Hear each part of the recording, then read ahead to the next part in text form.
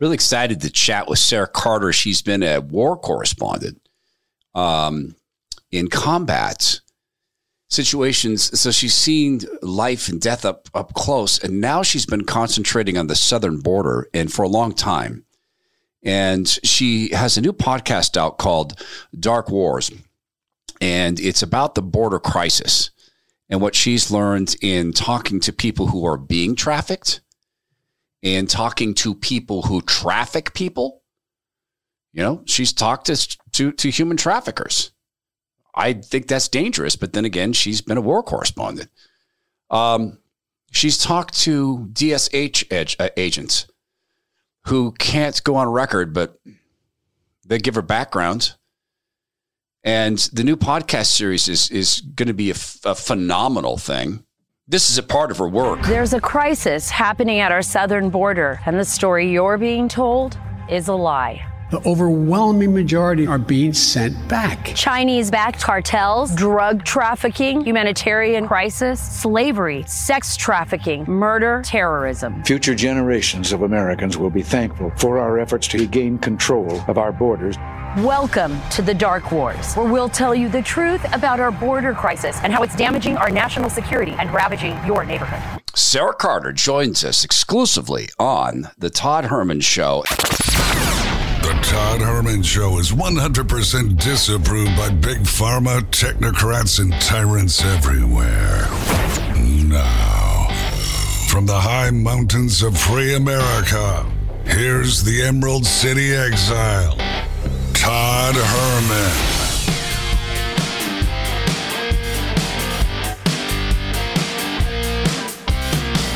Today is the day the Lord has made, and these are the times through which God has decided we shall live.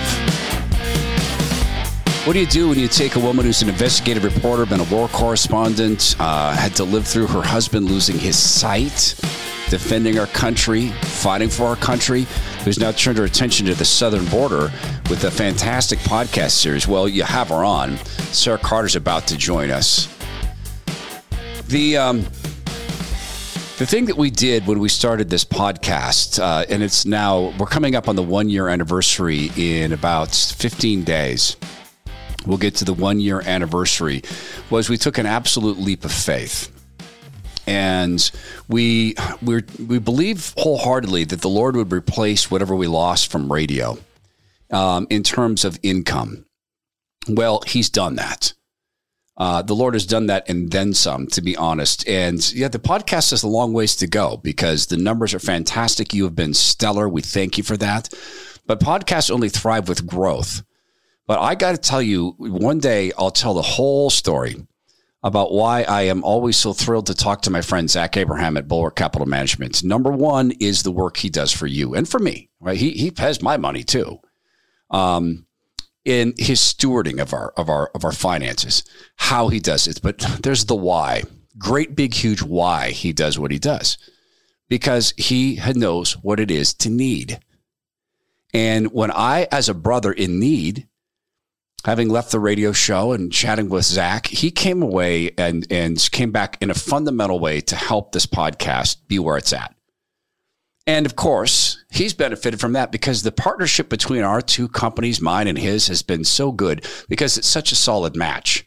I do everything I can to tell you the truth. Zach does too. You hear him once a week on my program talk about the realities of the financial market. That in and of itself is a service, and he's a teacher at heart. But here's the thing I'm going to ask you to do. Do you know how good or badly your portfolio is set up to survive the chaos economy? That's what this is. I beg you, if you're 5 to 10 years out from retirement or 15, get with Zach Abraham and have him grade your portfolio for survival of the chaos economy. And if you are 58 years of age or older and you're still working, hey, you can slide your 401k over into Bulwark Capital Management. They'll manage it. And it's not a taxable event. It's pretty simple to do.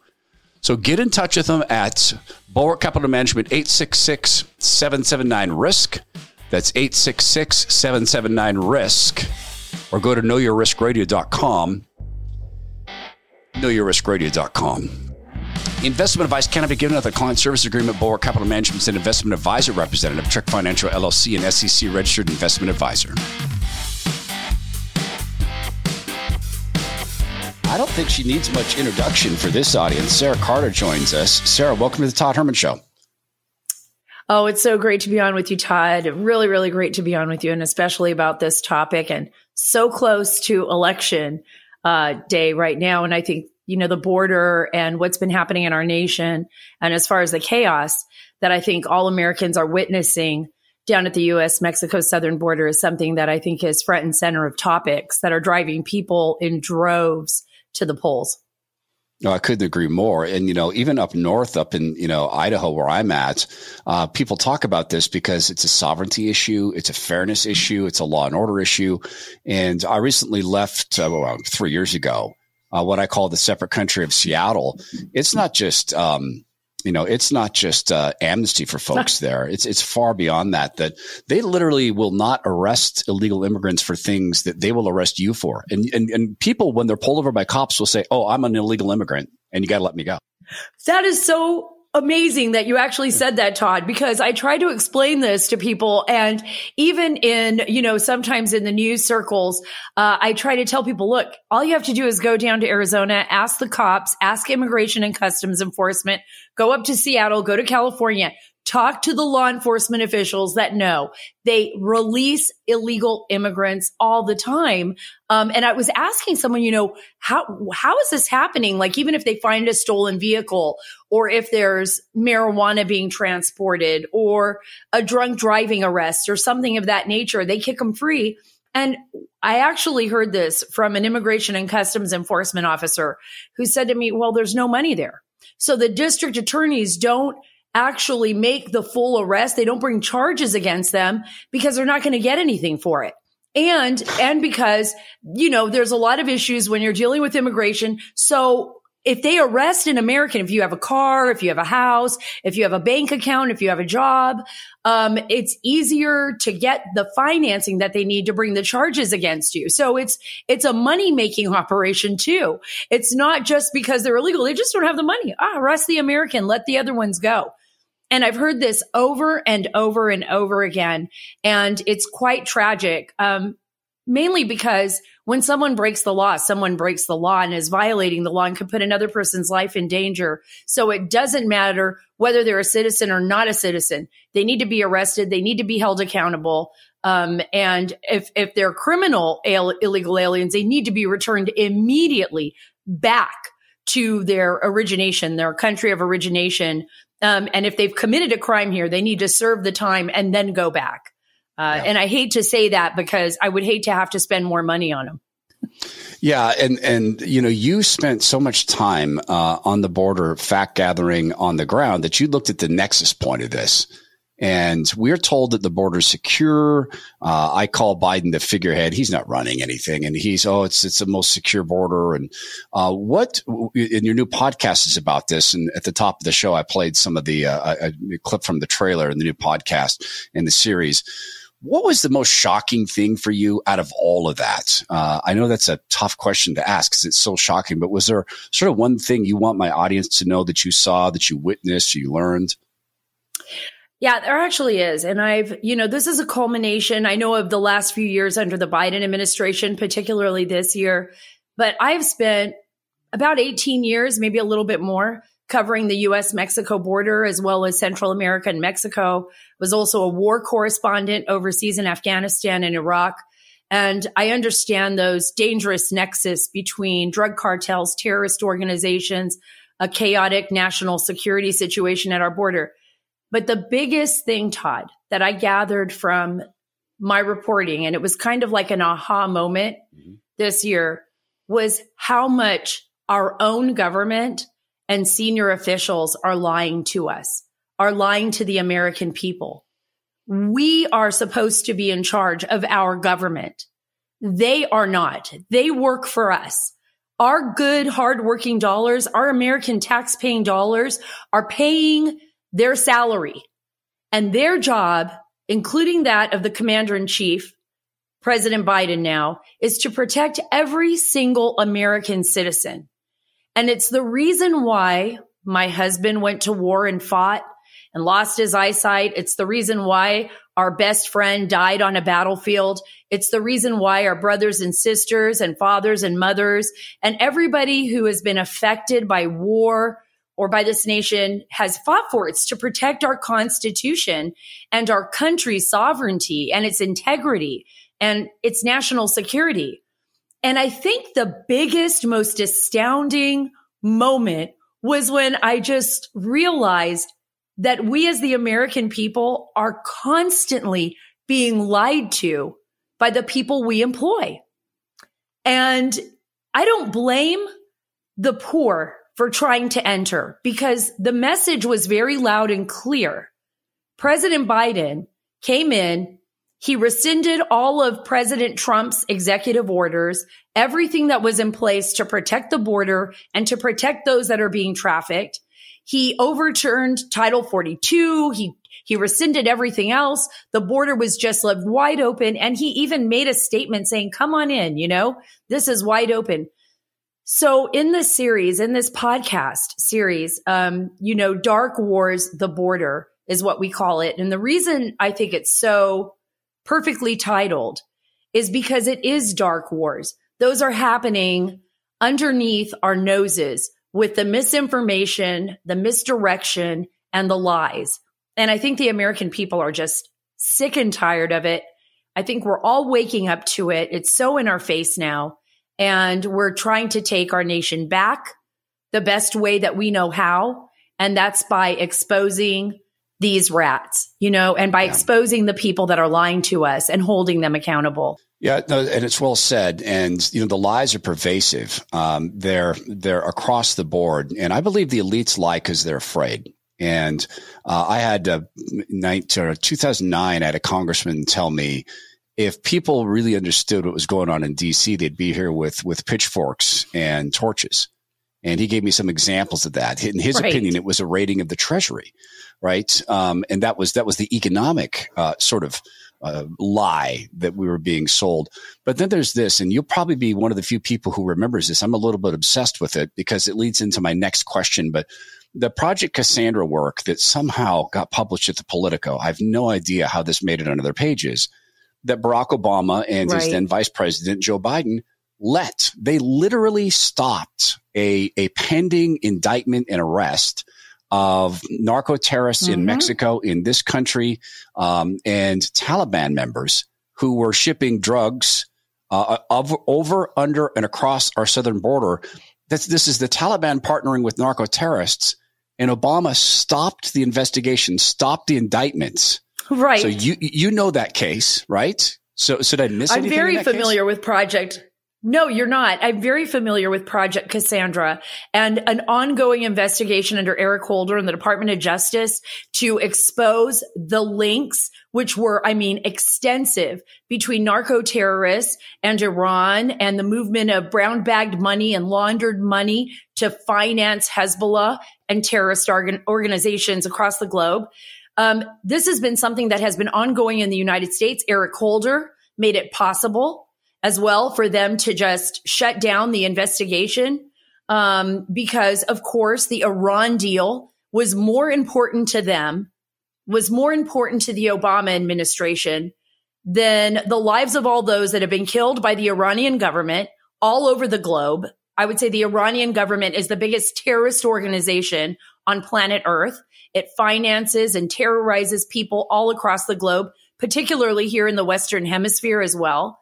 And so we had really good men and women within the Department of Justice, the DEA, Homeland Security, the FBI, all vested and involved in this massive operation, and nothing in the end, very little, if nothing, a small portion. I got to tell you, because this is it's so mind blowing to me. When I used to work at the Washington Times, this is years ago, when I first went to Washington, D.C., maybe 15 years ago, I became the Pentagon correspondent. So I ended up not only working the border a little, but then I ended up going to Afghanistan, covering the war on terror, Iraq, and I was there back and forth for about 7 years, covering the wars. And one of the big issues that I kept writing stories about was the nexus between the narco traffickers and terrorism, because the drug traffickers were shipping a lot of their contraband and their narcotics into Africa. They were going through Guinea-Bissau. I was talking to DEA. I had sources in U.S. intelligence. And when I would write these stories, the hammer would come down on me so hard from the government. They would try to spread disinformation about me. They would say I was an alarmist. There's no reason to think that the border would ever be a real threat against the United States, that there's no real nexus between terrorists and drug cartels.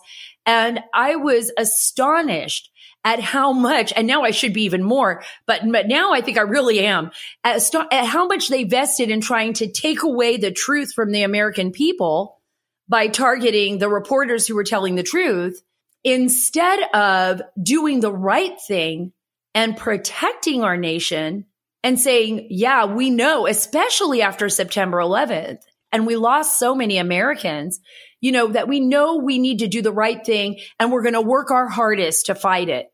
And I have to tell you, Todd, what went through my mind at that time was, why would they do this? So many Americans lost their lives. We're still losing lives. We're fighting in Afghanistan. We're, losing soldiers. Soldiers are losing limbs and troops are losing their eyesight. And, there's all these ramifications of war. Why would the U.S. government do this? And somebody in the DEA, a source of mine, very wise and much older than I was at the time, said to me, Sarah, it's about plausible deniability. They don't even care about them. They don't even care about you. They don't care about the country. They care about protecting the bureaucracy and protecting their jobs.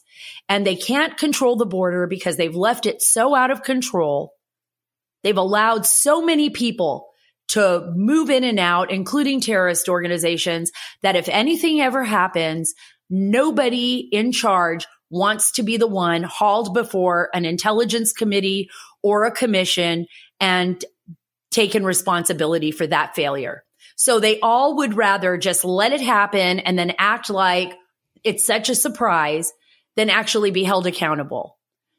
And you know what, Todd? I have to believe that that's part of the issue, that's part of the problem. Well, it is. And then, but there's also people who don't like our country. I just recently interviewed Lieutenant General retired Jerry Boykin, and the retired Lieutenant General says, "Oh, I love him. I know him well."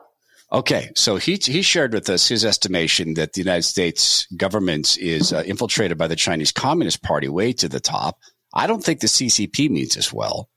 And I have this theory I employ called the not chaos theory. And here's how this works, okay? The not chaos theory. Chaotic results are often, they're often caused by ineptitude. People who just they're not good at their jobs. But sometimes inept people end up doing the right thing. Sometimes there's happy accidents. It's the stop clock phenomena. The not chaos theory is when all the mistakes go in the same way. I have yet to hear about a bureaucratic mistake that accidentally made the border too tight. I have yet to hear of a right? So this leads me to believe, well, wait a minute, where there's structure, there's intelligence. And there is an intelligence being employed to keep that border open, which brings us back to Barack Hussein Obama. And that is that he took advantage of that crisis. Okay, so the Iran deal. I agree 100%. Okay, 100%. So you don't think I'm a crazy person for thinking that a president who was raised on Saul Alinsky, who then inspired the writing of the Cloward-Piven theory, which is flood the systems, and Francis Fox Piven going to the Rose Garden with William Jefferson Blythe, with Clinton and Gore, and bringing us motor voter. You don't think I'm a crazy person for suggesting that perhaps they are allowing the border to be overrun on purpose because they'd very much like to change the entire fabric of the United States? I don't think you're crazy at all. I think that we would have to be complete and utter.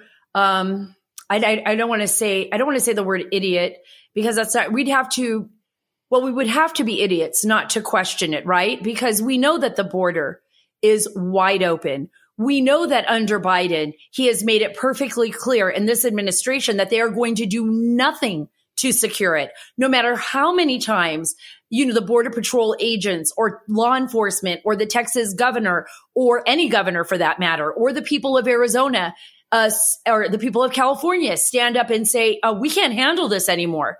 This is impossible. And now that it's spreading across the country, this is what my series talks about. The border is no longer the border. The border is in every single one of our communities.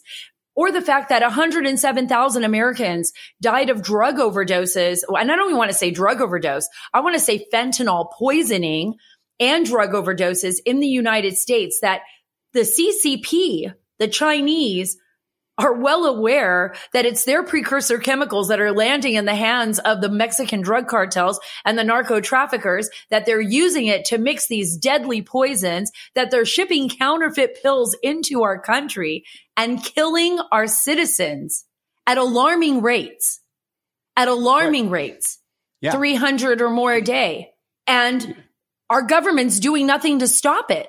So there has to be a reason why. And yes, fundamentally changing the fabric, or strangely enough, their ideology behind a new world type of order, this idea that we should lead from behind. I mean, this is their own words. This is, Barack Obama's own words. Let's lead from behind. Let's give these other nations a chance to succeed. Why should America be exceptional? America's not exceptional. Yes, America is exceptional.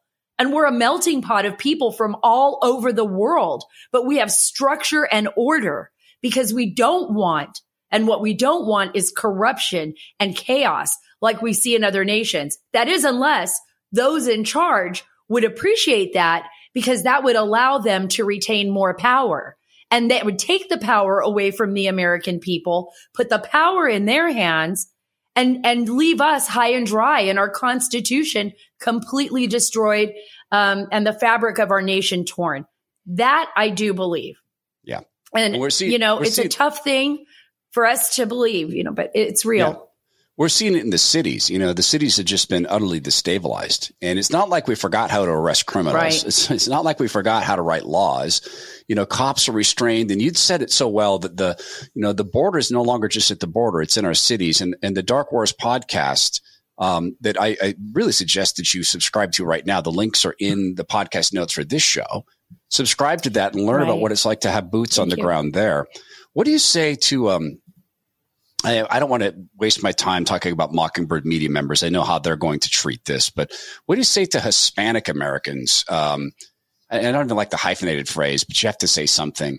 Let me ask you in a different way. What have you been asked by people of Hispanic descent who are Americans about your work on the border? And what are the misimpressions that people might have about what Americans of Hispanic descent think about this? I am on my mother's side a Hispanic American. My mother was from Cuba. I'm a first generation on her side, born in America. I speak Spanish fluently. I learned it from the time I was a child. And it's second nature to me. I talk to the children that cross that border. My heart is broken for them. They're being trafficked by the worst of the worst. I've spent time on the ground in this podcast series with human traffickers, believe it or not, in El Salvador.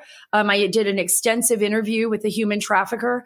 I spoke with the president of Guatemala, President Jamete of Guatemala. I've met him on numerous occasions. I've also spoken with the former president of Guatemala, Jimmy Morales. I talked to leadership in Central America. I'm traveling to Mexico this month. Some of my closest friends are fighting human trafficking and human slavery, are from these nations, are from Mexico, are from Spain, are from, Spanish speaking nations in Central America, and have worked diligently. And they all say the same thing, that the leadership is lying to all of us, that people are being used as political pawns by both parties here in the United States. I'm going to open up and just be straight about that in many cases, but more so by the Democratic Party. And it needs to stop. We need to first protect our country. which is made up of people from all over the world, citizens from everywhere. All of our forefathers and our families have immigrated here from somewhere, unless you're Native American and you live here. But even then, somebody came from somewhere, right? But our fabric of our nation is strong when we protect it, when we actually work together as one nation. And what really frightens me is that we, especially right now, what we're seeing with the leftist Democrats, this is not our father's Democratic Party. Nope. This is a leftist, very radical leftist Democratic Party that is dividing our nation, pitting us against each other, pitting our children against each other in the schools, pitting us against the migrants that are coming across this border. Some of these are criminals and some of these are good people. That doesn't matter. What matters right now is that we shut down that border so that we stop funding the drug cartels and the human traffickers, because in all reality, our government is complicit in trafficking human beings into this country. And our government, if it does not stop this, and I believe already is responsible for the deaths of so many people at the hands of these cartels, because the cartels are the ones that are walking away with the hundreds of billions of dollars with no restrictions, no rules. And it's our law enforcement officers and the American people that are really paying the price. So when I talk to Hispanics, what do they say to me? The same thing I'm telling you right now. They're tired of it. Yep. They want our country protected. I spoke at a Hispanic leadership conference in Miami. They were telling me the same thing. These are people from Guatemala, Honduras, not just Cubans, people from all over the country that are like, we need to start focusing on our nation. We need to start playing by the rules and forcing our government to play by the rules. We need laws that actually work so that we can rebuild and protect the Western Hemisphere. Because guess what, folks? We, just like you said, Todd, we have adversaries out there that are watching the chaos in our country and they're licking their chops. They're wondering when and how are they going to make a move on us? And that's China, and that's Russia, and that's every other adversary like Iran and North Korea that has their eyes set on the demise of our nation. So we shouldn't let them have it. We should fight for it, and we should put a stop to this. And I think first and foremost, please follow the Dark Wars podcast, but let's get to the polls and let's vote these failures out of office, no matter what party they are. If they don't do the job that we have asked them to do, take them out of Washington, D.C. They work for us. We don't work for them. That's my thing. And I don't have any problem telling them that all the time. Well, and you've never had a problem telling them that. That's why we love you and admire you, and we're so thankful for you. Yeah, right. And, no, it is. And the podcast is linked in the podcast notes here. If you are watching this on Rumble or YouTube, it's right down there. Do subscribe, share it with friends. And remember this, that God Almighty is not a God of disorder, but of order. And he's a God of law and order, but he's pro-choice. Do what you want, but there are circumstances and consequences. Sara, thank you so very much for coming on the program. We appreciate you. Appreciate your work. We'd love to have you back one day. Coming up, a little message, a couple of emails. Catch up on those this week at a Screw Up with Tech and move Zach to Monday. Zach Abraham. The soda weight loss protocol, have I explained this to you about how it is not a one-size-fits-none environment? If you ever walk into or see an ad for a weight loss company and it says, lose this much fat in this much time, run away. Because they don't know you. They can't say that. It's like gain that much muscle in this much time. No, there's a whole range of things related to that. Genetics, the time you put into it, how you lift, when you lift. Likewise, with the soda weight loss protocol, they have an idea of how much unwanted fat people are going to drop from their bodies each week, dependent upon how they are, whether or not they stick to the protocol. And very dependent upon who they are and the trigger foods they have and how much fat there is to lose. And then the big number for soda weight loss at sodaweightloss.com, our big determining factor is keeping it off. Right? That losing it too quickly for some people is going to be the thing that causes you to boomerang, particularly if you've had the fat on your body for a long, long time. Right? So the nutritionist you talk to will create a plan that is designed for you. And then they'll talk about, here's our expectation. And they measure themselves. They put themselves up for measurement. They don't have the, phony reviews that are things that they pick and choose. They're in the tough audience of Google reviews. Okay. So it is over 7,000 reviews. You can get 5 stars. That's perfect. They're at an average of 4.8 with over 7,000 reviews. And then there's the persons, the people who are going to talk to you about you.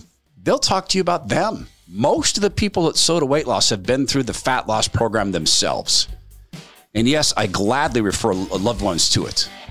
And I'll do it again. I'd look you in the eye and tell you Soda Weight Loss, SOTA weightloss.com. It stands for state of the art, sodaweightloss.com.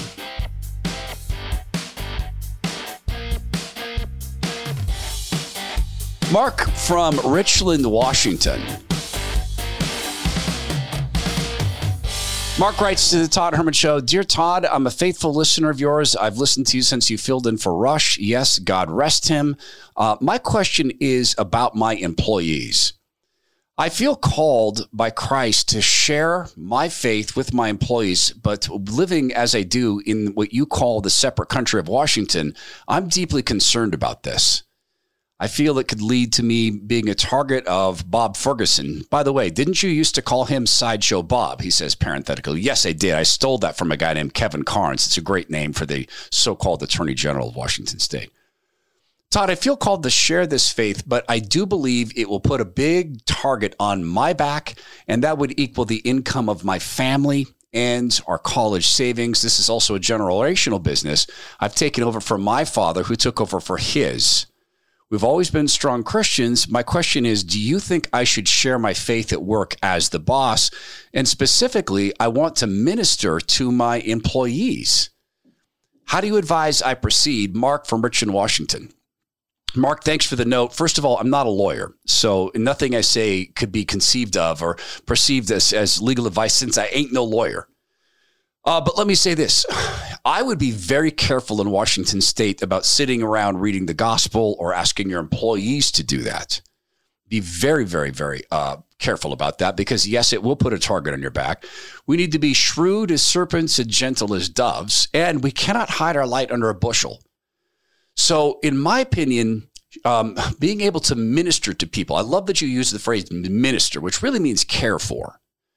That we look at the discipleship process this way. There's share, connect, minister, disciple. So sharing is sharing of yourself. So I can tell that you have a heart for caring for people. And so one of the ways to do that, to share yourself, is to share the struggles of other people and share your struggles. I mean, there's things you don't want your employees to know, and I get that because you are friendly but not friends. But you can sit with them and say, hey, we've had family members struggle with alcoholism, or we've had family members struggle with this or that. And you are sharing your life, that you're coming in and saying, hey, can I show you some things I did over the weekend? I'm really excited about some things I did with my family. And it doesn't need to be church things. You're sharing. And by sharing, you're inviting sharing back. So you have employees who want now to be shared back to. They want to share with you things that are going on in their life. And that creates this connection. And then the ministering, I can tell that you want to do that, but ministering means caring for, right? That you now are attending to people. Certainly God's word is part of that. But when you do that, you're doing something else. You're showing your employees that there's something different about Mark. There's something different about his family. They treat me differently than other people do. They treat me in a more loving way. And if they ask, and people will ask, then you can tell them, look, this is my faith. And my faith dictates that I respond this way to people. And this is what I do. And it's my joy, too, because a lot of times as Christians, we fail to communicate the joyful part of Christianity. My wife said the other day, since you become discipled, we see a lot of changes. You're very, very earnest, but I don't see a lot of joy. Well, that was a heck of a thing to say and a service to me. Like, I need to be better at being in the fruits of the Spirit. Now, at that point, if people are then asking about this and they're asking about, hey, why are you this way? Then I would feel free personally to invite them to church. But I would say as well, hey, listen, please don't consider this any sort of pressure. You're a great employee. We're not here hiring people because they're Christian or not Christian. That doesn't bear on this at all. But if you wanted to come to my church, I'd be glad to have you come. And be shrewd as a serpent, gentle as a dove, and know that there are people who will use what you do there as an opportunity to destroy you. And I don't want that to be true, but it is true. And that's just a fact of living, particularly in a separate country like Washington State. God bless you. Thank you for the support of the podcast. And God bless your family. Generational business is just amazing, the way that provides solidity to the family. Thank you so much. Wendy from San Francisco, California. Dear Todd, I'm new to the podcast. I didn't pick it up through Rush Limbaugh. I had never listened to Rush Limbaugh. I picked it up through a friend of mine who saw you speak at a church in Washington State. What you're doing is brave, and I just want to run through a couple things. Number one, I want to understand your credentials as a pastor. And number two, I want to understand your background in theology. I love the program. I love the way that you present things, and I'm leaning into becoming a fan. It's even made me consider conservative politics more. I am not a liberal, but I lean right, but I'm not as hardcore conservative like yourself. Thank you so much for what you're doing, Wendy. Wendy, thanks for the note. Appreciate that. I'm not a pastor. So my credentials of pastorhood are none. I'm not a pastor. My background in theology, casual. Within the past, I'd say 3 years, it is rigorous. I've spent a lot of time reading assignments given to me by my pastor, who is a real pastor, pastor of a very, very successful ministry called Real Life Ministries. I study a lot, and I am very near to signing up for a pastoral, you could think of it as an internship, and they describe it as a residency.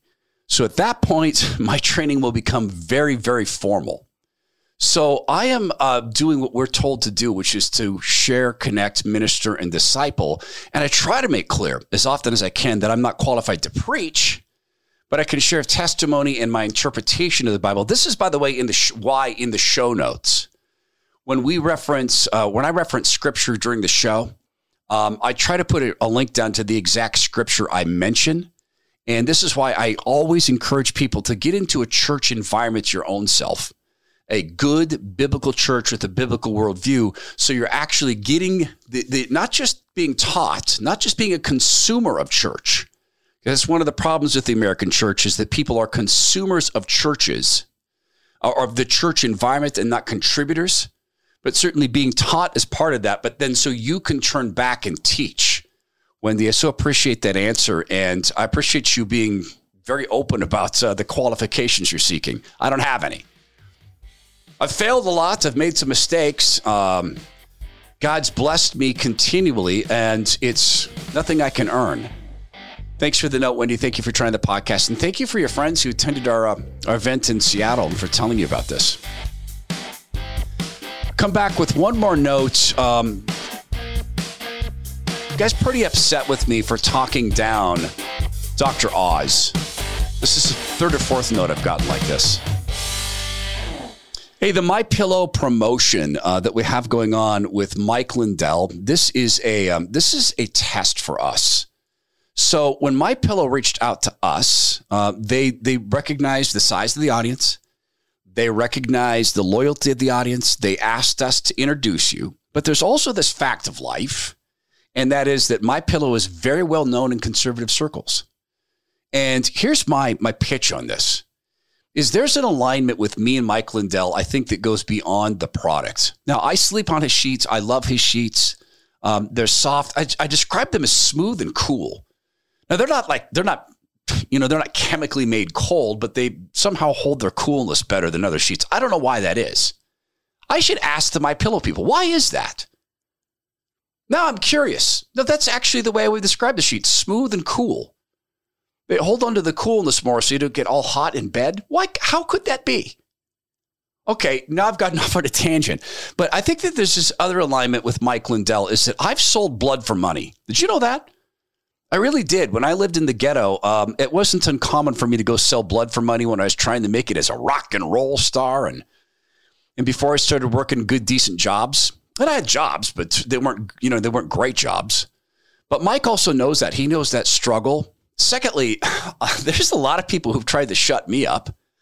You know, we had people pressure the radio station. You need to get rid of that show and we're going to boycott. And look what they're trying to do with Mike Lindell. So I think there's that connection. So here's the test. Right? In this buying season where we celebrate and recognize the birth of the Lord Jesus, give someone the gift of sleep who hasn't yet tried MyPillow. And if you need a second set of sheets, make this the time that you do it and go to mypillow.com. When you do, Mike's going to give you the best offer ever, right? On the pillows at $19.88. Okay. So you use the promo code Herman for the special discounts on all MyPillow products. It's mypillow.com/Herman, promo code Herman.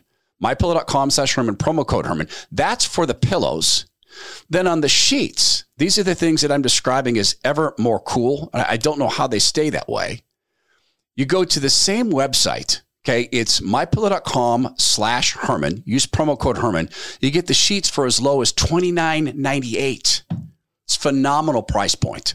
mypillow.com/Herman. Buy the pillows or the sheets. And if you don't have the sheets, because I think most people have the pillows, but not the sheets, pick some up for a friend as well. mypillow.com/Herman. Use the promo code Herman to get deep discounts on all the MyPillow products. Tony from Philadelphia, Pennsylvania. That's a Philly name. I don't mean this. I shouldn't say that. I only spend a little bit of time in Philadelphia, but Tony seems to be a good Philadelphia name. Well, for that matter, it is. When I'm battling a cold, I get off on tangents. I get brain fog. Tony writes, please stop trashing Dr. Oz. We need to vote for somebody. This is the problem with our party. People like you are often the problem. I want to be clear, sir. I love your show. I love what you talk about with Fauci, that you are willing to call him what he is, which is a psycho murderer. Stop trashing Dr. Oz. You don't live here. Let us make our decision. Let us make it in peace. Dr. Oz is not that bad. I've seen him speak multiple times. I think he's starting to get it now that he sees what the left is willing to do to him. You don't live here. Please let us live our lives in peace.